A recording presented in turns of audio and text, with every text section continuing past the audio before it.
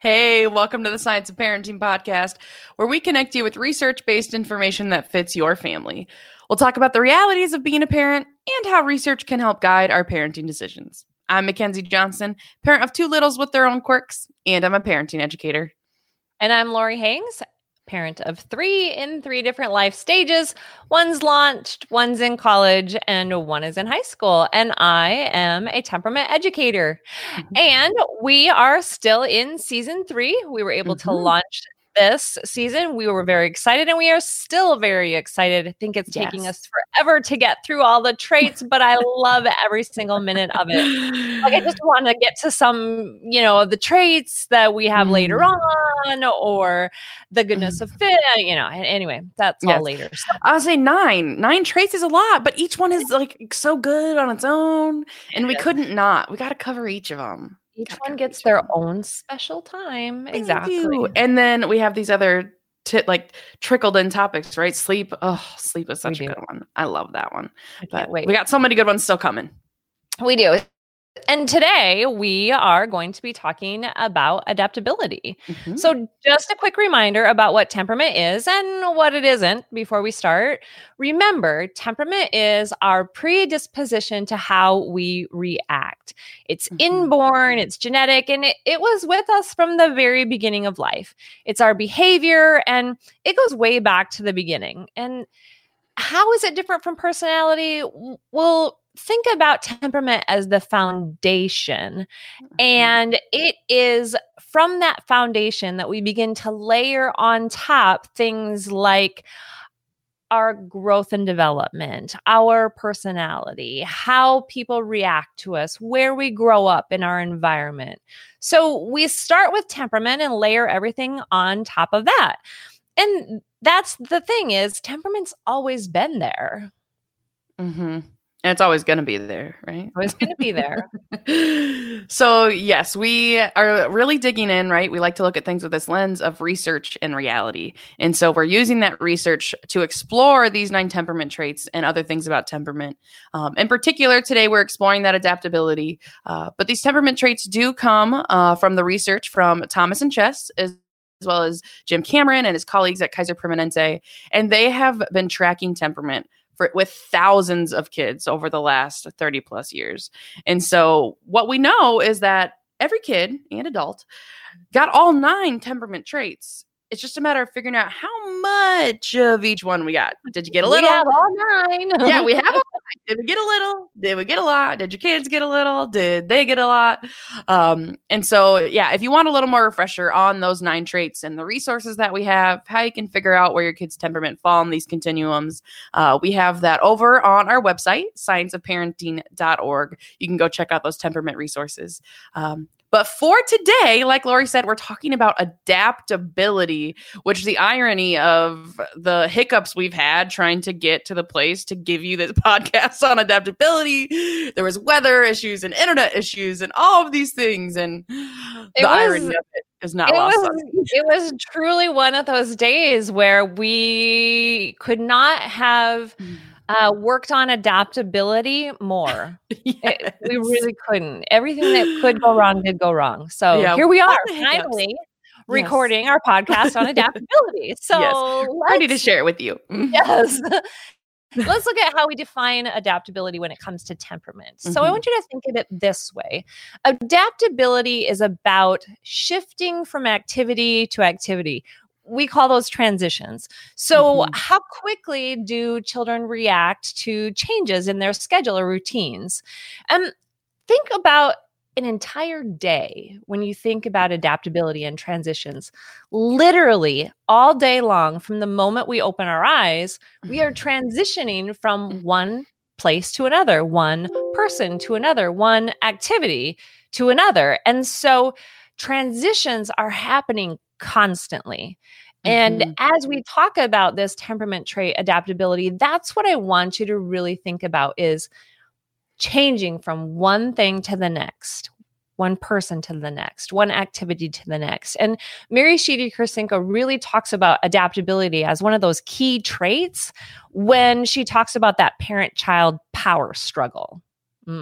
Absolutely. Thinking about those transitions, right? Getting from pajamas into our clothes, getting from bed to the shower, getting all of those things are transitions. And because as adults, we've had all these experiences, whether we're less adaptable or more adaptable, but we've had experiences to navigate the world with our temperament. And so we have those skills. And so they help us get through our day. Our kids are still kind of in that, right? I've used the word raw, right? Their raw temperament brain. They don't have all the experiences and skills that we do, which means whether they're highly adaptable or less adaptable, means they could use some help, right? They could use a patient adult who can help provide some calm and some understanding as they do move from bath to bed and play to supper. And I mean, a big one is also a big transition is school to home, right? There's totally different norms and rules, and all of those things are a part of that transition and that change. They are. So it takes some patience from adults. It does. So as we think about this definition, right, that they give us in the research of adaptability, I always just like to what do you think of in your own words? What are the things that come to mind for you when you think of adaptability? So we chatted through this and I thought, it's not so much as a definition, as much as I can hear myself saying when I feel adaptability kick in, whether it's my adaptability or my child's adaptability, I feel it and I hear the words come out of my mouth because I said so. And I just think, okay, when I feel a resistance to adaptability, those are the words that come out of my mouth because I said so. I can't give you a reason because I said so. I can't just because. I'm not giving you just because. Yes, exactly. Just because. How about you? I think of those words, like that transition, what we're getting ready to go from one thing to the next thing or one place to the next place. And I think about that transition as well as if there's a change to how things normally go. I think that's also a part of adaptability. But the question I kind of ask myself when I think about how adaptable am I or how adaptable, someone else might be is how easy is it for me or somebody else if what is expected changes? Right. Ooh, yes. Yeah. So I was expecting this and now the plan is different. Is that an easy thing for me or is that a difficult thing for me? Or sometimes I might even say it's an energizing thing. I'm a highly adaptable. And so, but yes, I'm getting in too far, but so lots of different ways to think about adaptability. I think that transition and that I love when my resistance to adaptability kicks in, I might say because I said so. Because I said so. Just because. Yes. Stop asking me why. Yes. I don't want to talk about it because. Yes. Yes. Oh, funny. So let's talk a little bit about this continuum of adaptability, right? Whether we got a little or whether we got a lot. And one thing we should say as we think about adaptability, it's important to mention what we're talking about on our podcast is temperament. And we're talking about this trait of adaptability.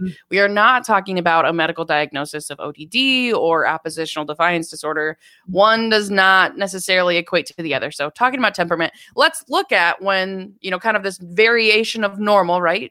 Anywhere on the spectrum of adaptability is considered normal. But can we talk a little bit about some of those extremes, Lori? Sure, absolutely. So let's start with the less adaptable child. A child on the lower end of the continuum that just didn't get as much adaptability as everyone else. And the bottom line here is that these kids just need time to adjust. They need time to shift. They need time to prepare to make that shift. And if we think that we can teach them to be spontaneous, I mean, honestly, you just have to be prepared to, bang your head against the wall then their entire life. Remember, temperament is at its core genetic and they got this. Now we can teach them how to deal with this, but for those kiddos on the lower end of adaptability, they truly find change extremely challenging. And they're exhausted at the end of a day because they have been transitioning and transitioning and transitioning all day long. Okay. I love that so much. I think that is so insightful. And when you hearing you say that, I think of my family members and my friends that may be less adaptable. And it's just yeah, they've been adapting all day. So by the end of the day, that makes so much sense. All these transitions throughout the day end up exhausting when you're less adaptable. And they're really your natural planner. And so when things don't go as planned or as they planned or as they saw the picture in their head when they woke up in the morning, it's exhausting. And so, we need to teach them how to conserve their energy and how to work through some of those transitions. Absolutely. And that transition and that change. And that is just like hearing you say that, I'm like, yes, that makes so much sense. And so, yes, my daughter is actually, her profile shows she's actually on the lower end of adaptability. And I think you guys have heard me say on the podcast that she's a kid with a plan. Like she knows what she wants. She knows what she expects. And so sometimes it can be a challenge for her when things don't go that way. And because that is a part of her temperament. And we recently moved. And so we've been experiencing a lot of change and transition in our life in this process. And for the most part, I mean, I think it's just such an example of her adaptability. For the most part, our living room is actually like pretty similar to how it was at our previous home. And there's just like this 5-shelf bookshelf that was in like a different corner than it was in the old house, but almost everything else is the same. And she told me one day in the living room and she goes, Mom, everything has changed. And she pointed to that bookshelf and she goes, the bookshelf's not in the right spot. Oh, yeah. She's a kid that notices those details. And to her, right, that was a change. Like, not only are we in a different house, but the bookshelf has changed. It's different. And so actually, I was actually preparing to we hadn't really settled on how the living room was set up. It's just kind of where it ended up. And so I was planning to rearrange some stuff anyway. And I was like, you know what? That's something I can meet her where she's at, right? For me, the change feels like refreshing and energizing, but she's having a hard time with a lot of the other changes we're having. And so this is somewhere I could kind of meet her where she's at with her like lower adaptability. And so, thinking about all that change is just exhausting to her, and that makes things hard. And kudos to you for being willing to move a piece of furniture. Because if you think about it, had you left it there, like every time she transitioned into that room, there'd be just another little in her energy. And so sometimes we can be so adamant that something is going to be our way when really, in the whole grand scheme of things, doesn't matter at this point where that bookshelf is. I don't know. In some people's minds it might be, and other people's minds would be like, well, just move the bookshelf, right? Right. Well, and based on your own reality, right? Exactly. I'm not saying, everybody should move the bookshelf. Like, no, but it made sense for us. I was already planning to rearrange some of those things a little bit. I'm like, this is something that we could compromise. I can meet her where she's at with this. She's already experienced a lot of change and a lot of other things. So this is where we can meet her. That's awesome. But so let's talk about this more highly adaptable, because that would be where I fall. So the other side of the spectrum is the child that is highly adaptable. And this child may be curious. They may be attracted to newness. And this newness includes their attraction to people and things. So they might, be some risk takers. They might be adventurers. They might seek out novelty and quickly tire of repetition. And remember, each end of the continuum has important things to consider. And this highly adaptable child, they might need someone to help them kind of stop and think about things before they go off too fast. I'm trying to hold in my laughter because this resonates with me a lot. And I even think of myself as a kid that, I'm ready to jump into things feet first. Oh, change something new, or let's try something a different way. Or yes, I even think of the example for myself of like running errands. That is a thing that's like, I'll hop in the car. We'll go do da-da-da-da. I don't mind that kind of stuff. And for a long time, I thought like, this will be so fun with my daughter. We'll hop in the car and we'll have a little day date doing these things. For me, that's energizing. For her, she does not like it. And so we would get in the car, and I was thinking, like, we're going to have this fun little date. And it was not fun. And it was not fun for her. Getting in and out of the car. I mean, in this, we don't really run errands together now, with everything going on in the pandemic. But, especially when she was littler, that I thought that was the thing we would enjoy doing together. And that's not fun for her. With her adaptability level, like getting in and out of the car and those things. Exactly. That's not fun for her. And you led us right into that area of how do we think about ourselves and our adaptability and those things that are different from our children's adaptability. Are they the same? Are they different? Yesterday, we were recording, and like we said, we had some big challenges. And in the middle of all this, my college age student was wondering, what time were we going to be recording so she could be very quiet? And I kept changing the time. It was easy for me to change the time. It was easy for you to change the time. For her, she was frustrated with us because we kept changing the time. And, the thing about our temperament traits is once we recognize what our temperament is, it's not an excuse for us to just behave that way because of our temperament. There was no way that we could change what was happening. And so I had to help her figure out how to deal with her less adaptable temperament.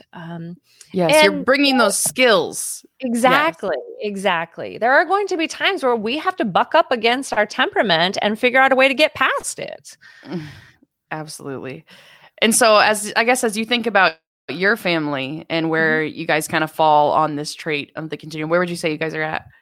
I definitely am more adaptable than my children. I'm more adaptable than all three of them. Out of the three of them, one of them is more adaptable than the other two. So I think I had to have one on each area of the continuum. If we think about the low, the middle, and the high, yes. And there are times where, boy, I know that we've butted heads against each other, against the wall, because we're the same and we're different. Absolutely. So I tend to be on the higher end. My son is probably a little more in the middle, and then my co-parent, my husband, and my daughter are both on the lower end.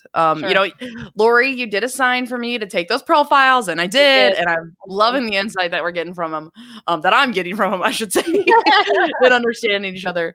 But one thing that was really interesting for me in this trait in particular was, so my daughter being on the lower end, when it comes to my son, I assumed that he was like very adaptable because he's more adaptable than my daughter. And I could kind of feel that out, was my guess. But when we were talking through that, I was like, I was surprised he wasn't as adaptable as I thought. And our writer, Barb, pointed out, okay, but your frame of reference is your older child.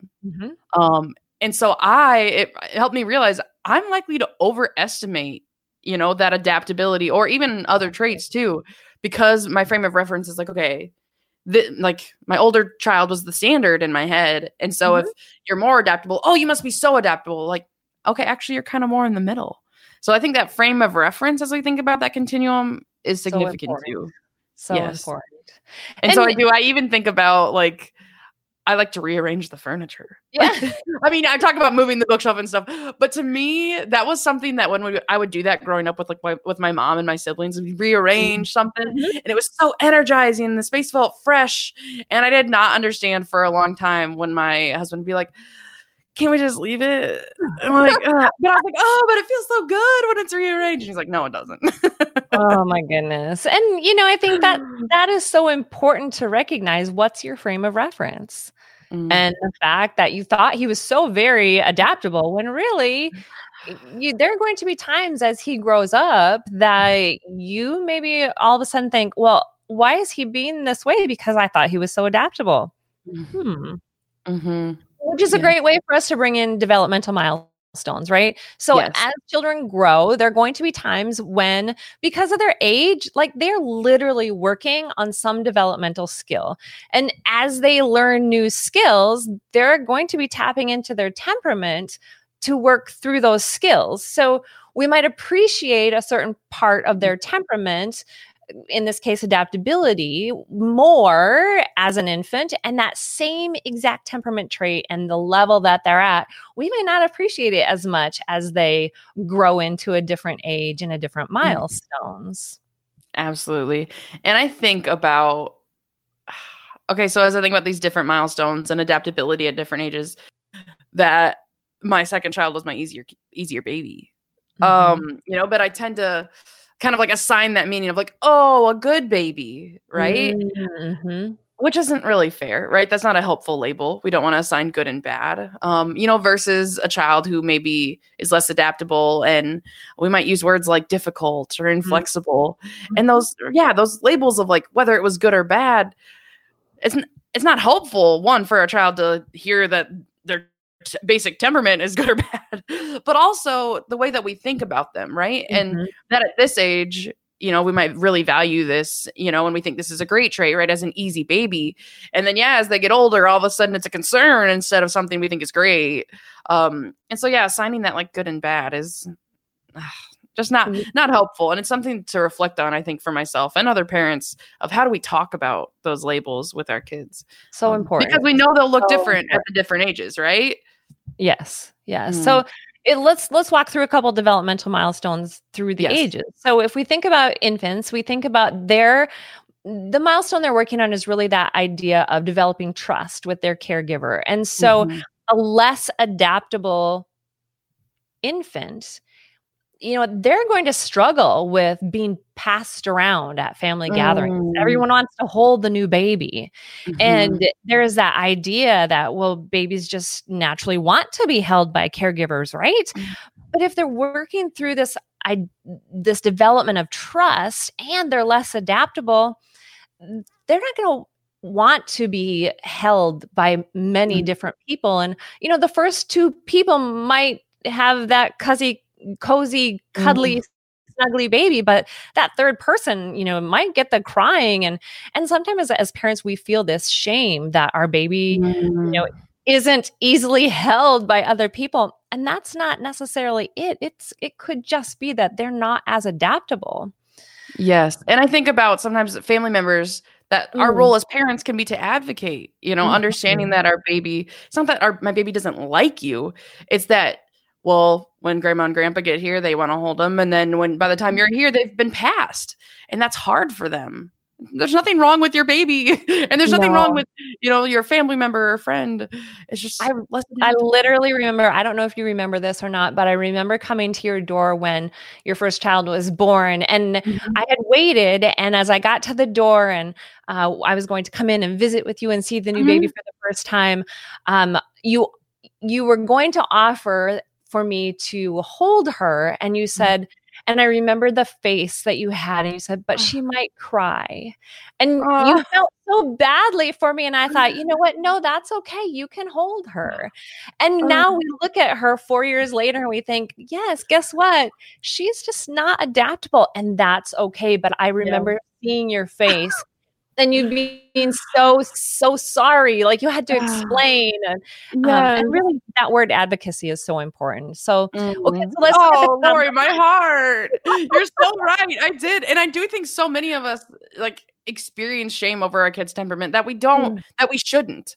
Right? Like it's nobody's fault, and it's not good or bad because it's going to look different, right? That less adaptable might be a challenge now, but we're going to value it, right? Because it's going to look different at different ages. It is. So let's keep moving up that scale into that toddler preschooler age. So the toddler and preschoolers, they're really working on that independence away from us, and they're trying new things. And, the toddlers are me, mine, I do it. Right. And so you talked about getting in and out of the car and that whole idea of autonomy. I'm going to take care of this myself. And so a less adaptable child, boy, that getting in and out of the car takes a lot of energy because they want to do it every time by themselves. Like, I've got this. I've got to put my seatbelt on. I got to click this, and now I got to rearrange my coat, and now I got to climb down, and so it gets exhausting. And and it is. It's just I want to do it myself, but I'm trying to balance this temperament trait of less adaptable in it, and I'm wiped. So I'm going to have a meltdown right here in the parking lot. Yes, versus that more adaptable child. The running errands, the hopping out of the car might be an exciting day. Energizing. Yes.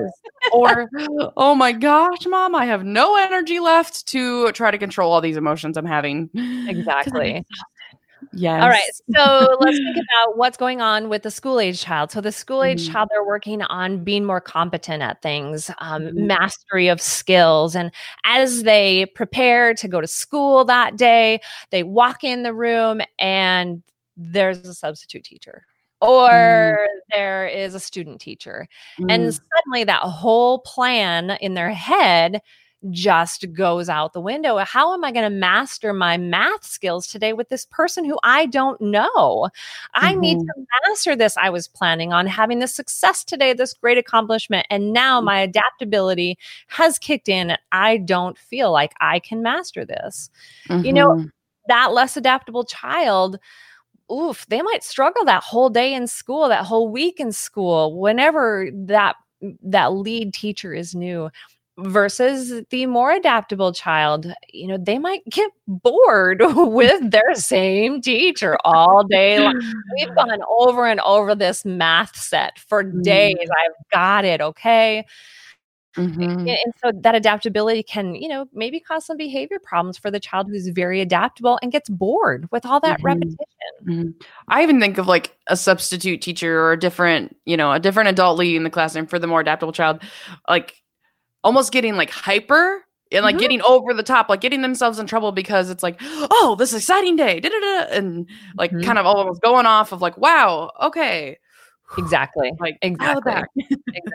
Dial it back. Yes. So the last stage we'll look at then will be the preteens and the teens, and the developmental milestone they're really working on is those friendships and how do we get into social groups, and thinking about the less adaptable temperament trait.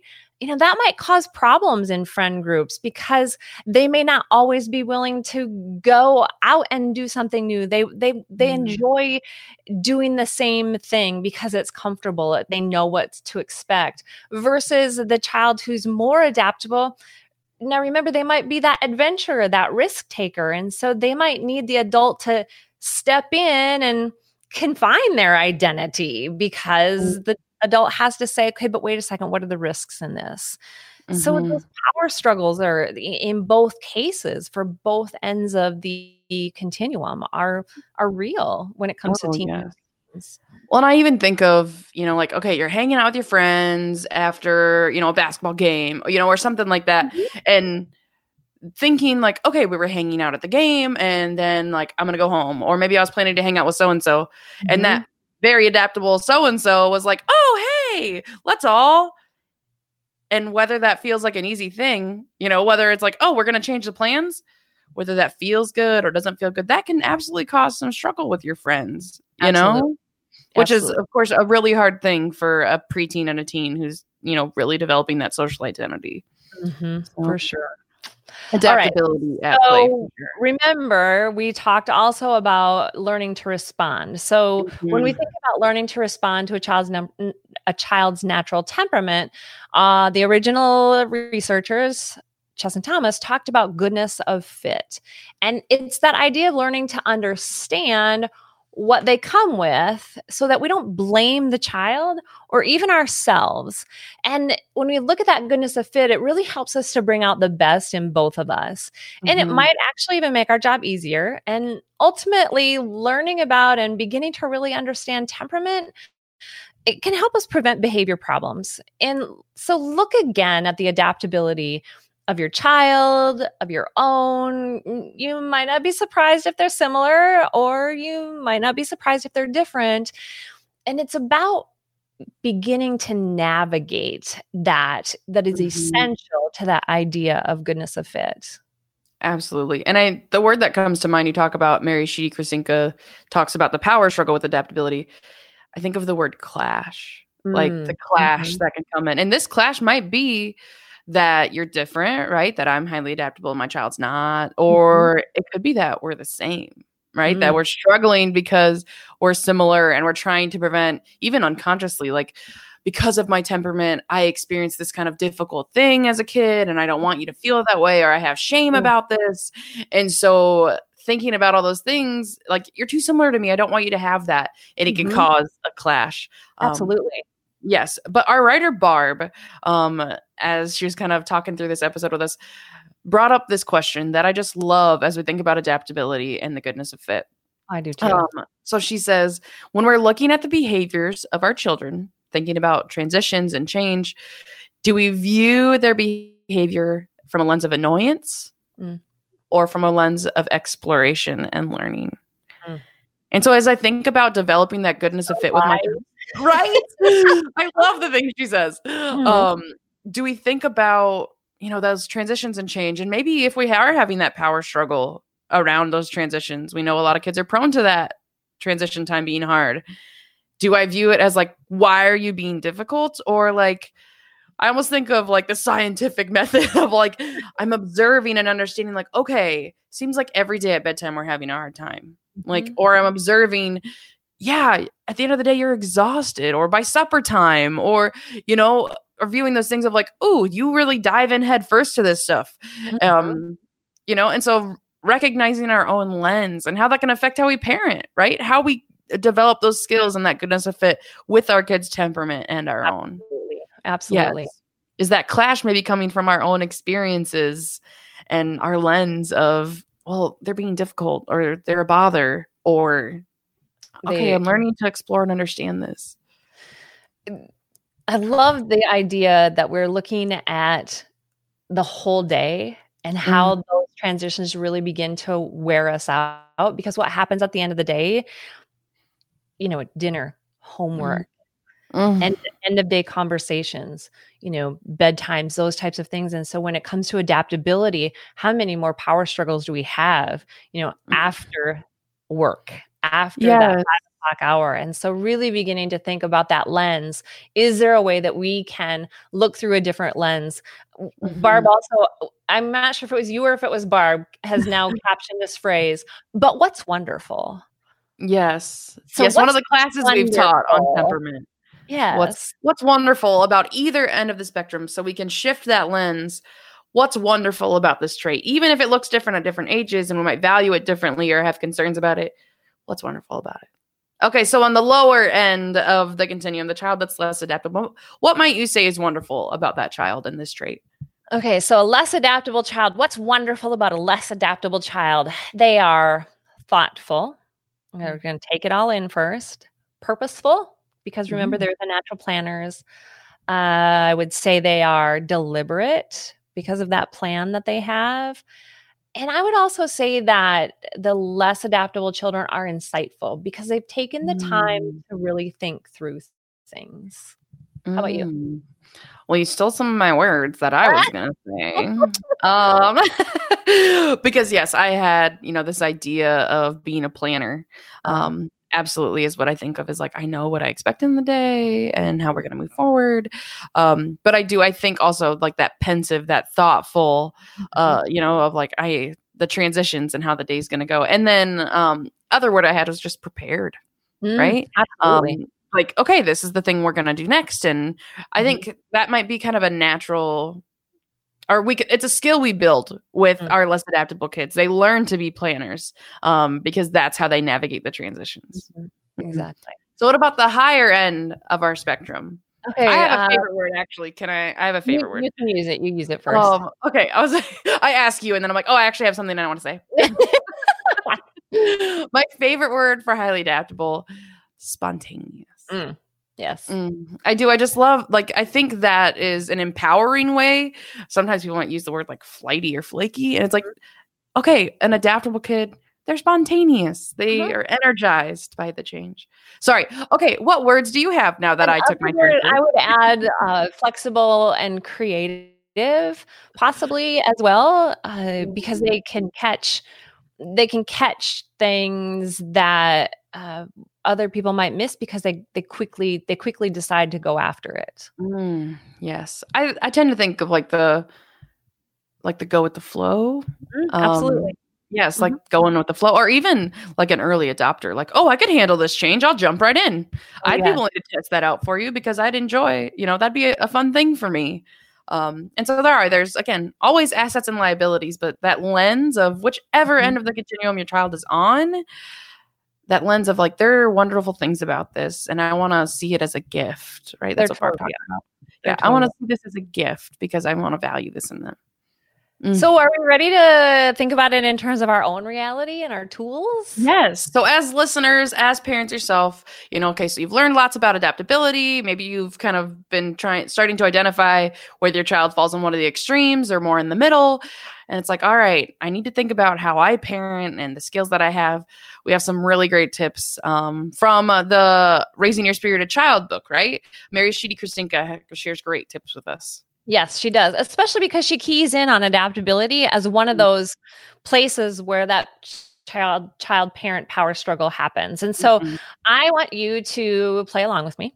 So I want you Mhm. to think of a power struggle between you and your child that centers around the fact that you two are different in terms of adaptability. You two in So that particular are different, right? transition, change. Okay. Right. Okay. So transitions around the adaptability. And so I'm going to use some words, and I want you to think about if you had utilized these tools, these techniques, how might that power struggle have ended differently? Mhm. So the first idea we have here from Mary's book is using words. And next is allowing time or giving a forewarning. Helping to deal with the disappointment, establishing routines, needing closure, and working together. Mm. So, using words, allowing time, helping deal with the disappointment, needing closure, and working together. Mm. Yes. Which none of those things match up with my definition of because I said so. So when you tend to like, because I said so, oh, maybe it's not helpful if I just say that. That's not that helpful. No. But it is, I think of, a power struggle that is kind Mhm. of frequent in our house might be, or where adaptability comes into play, bedtime. My co-parent and I take turns on who's putting the kids, like who's putting which kid to bed. And Mhm. so sometimes my daughter, less adaptable, struggles with that of like, oh, well, I thought I was having so much fun with dad. I thought dad was going to put me to bed. And Mhm. some nights, my adaptability is like, oh, come on, let's just go. Like, and because I am highly adaptable, like, it's fine, let's just go. But when I take that time to maybe like, I know you've been having so much fun with dad, you're disappointed because I'm the one putting you to bed. But like, okay, let's give dad a hug, right? Give some of that closure using those words, Mhm. acknowledging that disappointment.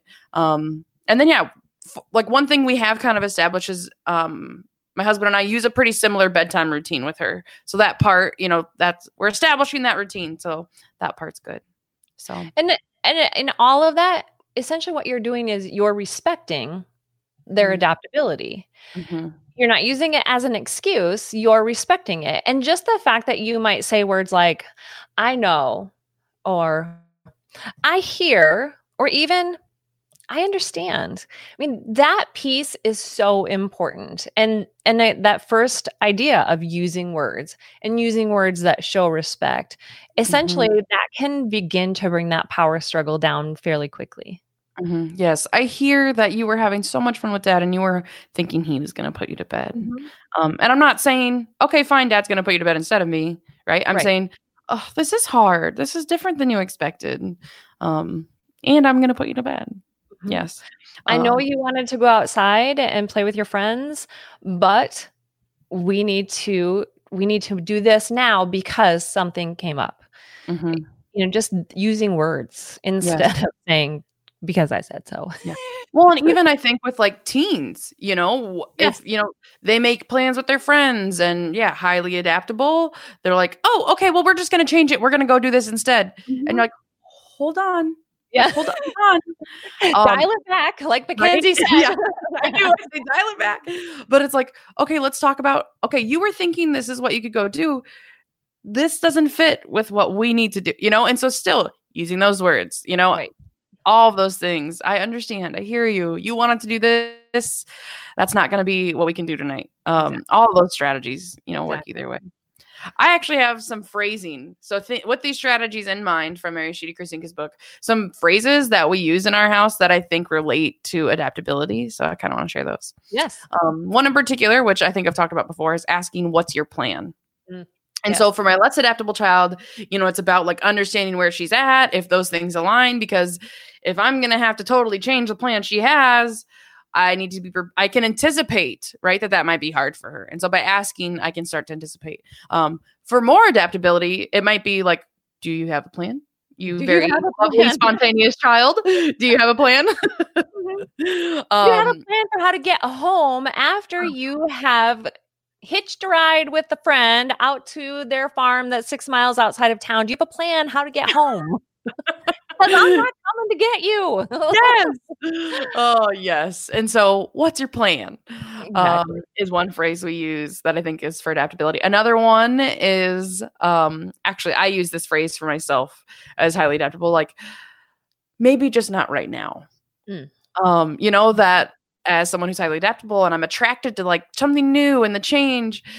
And so I might jump in head first when it's like, this maybe isn't what I should do. And so I like, okay, this opportunity could likely come around again.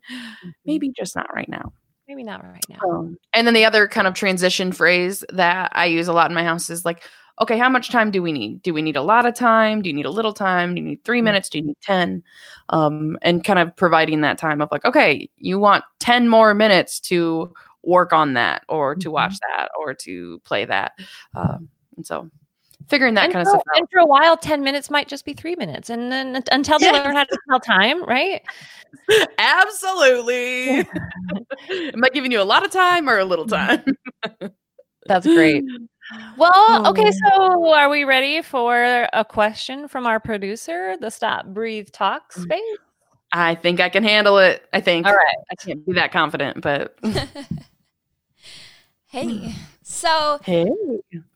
Sometimes I am right there. I have a question that relates to kind of the conversations that we've had. Today, I'm going to switch gears on you guys. Ooh. So, Okay.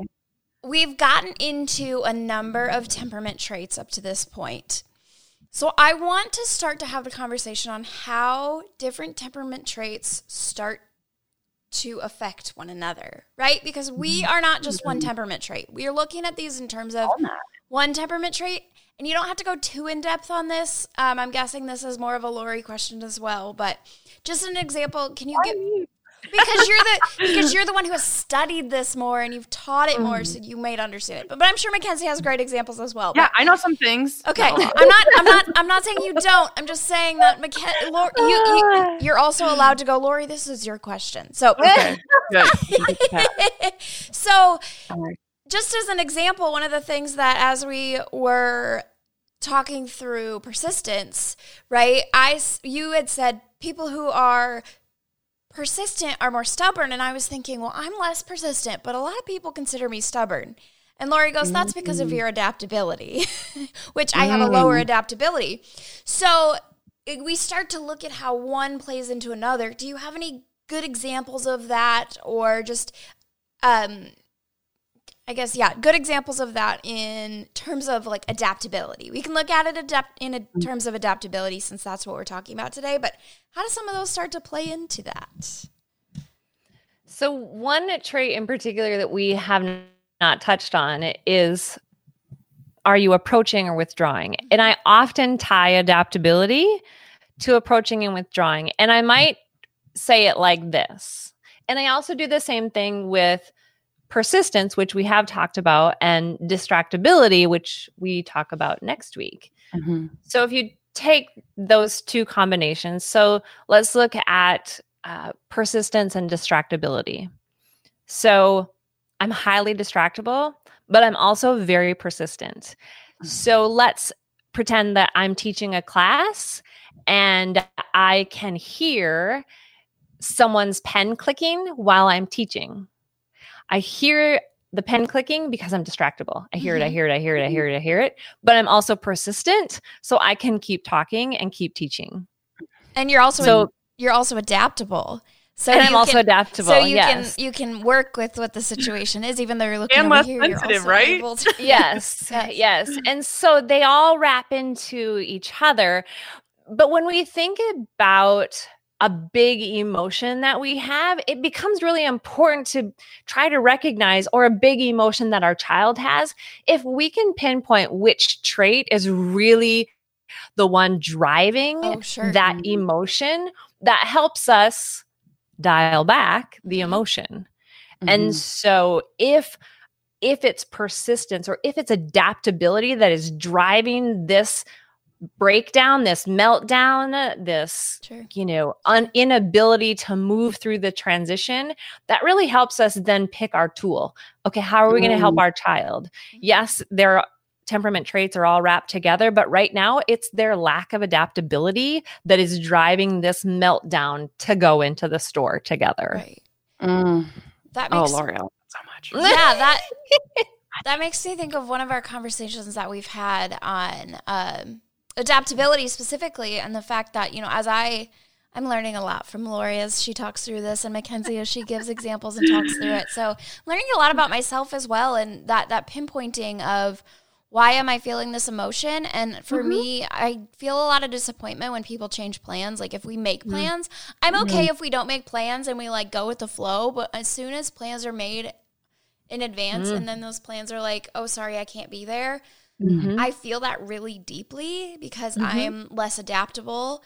And really until we talked through this, I was like, oh, that would be why. And I've gotten better about telling people like, this really disappoints me when this happens, which is, that adapting to adaptability. That I don't know if that works. That's a skill, right? There you go. Yeah, navigating with that temperament. Learning that skill, but being able to pinpoint that as well. But also acknowledge that there are a lot of things at play there. So exactly. And one of the things Mary Sheedy Krasinga talks about in her book, she talks about acknowledging that, saying to your child, helping them learn you need time to adjust to change. It's helpful for you to have time to process this, or recognizing your first instinct is going to be no thanks to that change. Right. And recognizing that your first instinct might not be the instinct you end up with. And so she talks about some of that. I'm like, oh my gosh, that is so insightful. I love that so much. And I think part of what I hear when you say, Lori, figuring out which tool, I also think of figuring out what your child might need to hear from you. Right. As you think about using your words, if my daughter was the other day they were out playing, dad and my daughter my co-parent and my daughter were out playing ball in the backyard. And then it was like, hey, I come in, I'm like, oh, it's bedtime. I'm like, sorry. And it's like, okay, do you need to hear that, are you needing to finish the task? Are you needing some adjustment or forewarning because of your adaptability? Right? Is the plan different because you thought dad was putting you to bed?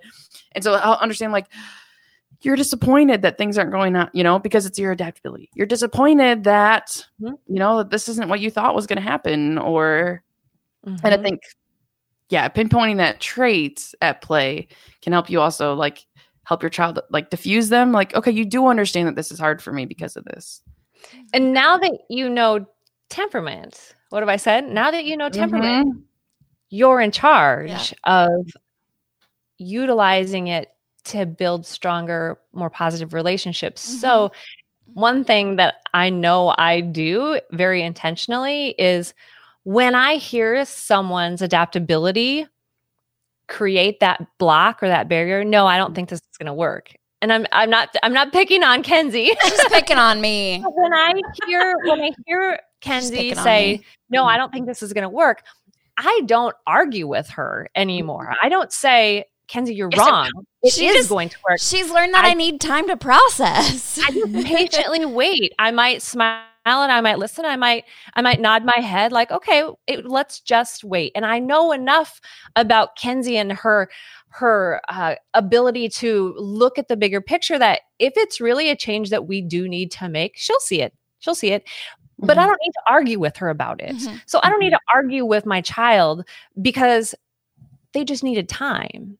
So later on, we're going to talk about this behavior reaction cycle and how we react to that first no, or that first, that first, I'm not doing that, that our child gives us. We can't react to our child's negativity or their attitude because when it comes to adaptability, we now know temperament. So we have to recognize in time, it could be a very short amount of time. They're going to come around and change that no to a yes. So how about we allow them that space? We both win. Yes. Yeah. So the funny thing about this conversation is I feel like I asked one question. I don't know what it is, but I asked one question and somehow you answered another question I had on my list. Because I was going to ask about that relationship because we do have different adaptability and how we kind of work through it. And you answered that too. So Amy. Yeah, I'll say, but you also adjust you also understand our temperament, that my instinct might be like, I had this idea. Like, look at this wonderful idea. And you're going to be like, let's take some time to think about this idea. Right? We balance. It's not that one person's temperament is always the right, like, leads us in the right direction. We balance each other out. Right. Mackenzie will come with an idea and I go, okay, so let's look at the calendar. And I'm not a big planner, but doing this, the things we need to think about. I'm like, how much time maybe we is should going have to a take me plan. to edit? What's the plan? Oh gosh. All right. So thank you. There we go. That was our stop, breathe, talk moment. That space allows us to pause, think about how does the topic we're talking about maybe sometimes just work in different realities. Thanks so much. I love that when she comes in. I really do love it when she comes in, even though I'm a little frightened at first. Yes, like, are you going to ask me something that I am going to go, or am I going to say something competent and together? We don't know. Exactly. Totally spontaneous. Good thing we're adaptable. Yes, good thing. So yes, we've covered this trait of adaptability today. We're going to keep walking through these traits in our future episodes. It's going to cover some more special topics related to temperament, understanding, right, how we can parent with our kids' temperament and ours, developing that goodness of fit. So adaptability today, more to come in these coming weeks. More to come. Keep joining us. And especially thank you for joining us today on our Science of Parenting podcast. And remember, you can subscribe to our weekly podcasts on Apple, Spotify, or your favorite podcast app. You can also watch us online on our social media. And frequently, depending on the topic, we will take your comments, play around with them live. So, come along with us. Yes, come along as we tackle the ups and downs, the ins and outs, and the research and reality all around the science of parenting.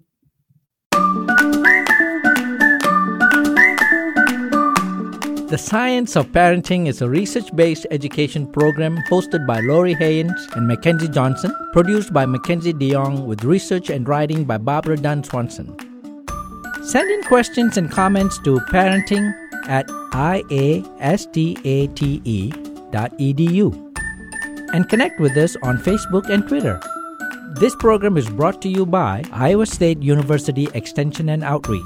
This institution is an equal opportunity provider. For the full non-discrimination statement or accommodation inquiries, go to www.extension.iastate.edu/diversity/ext.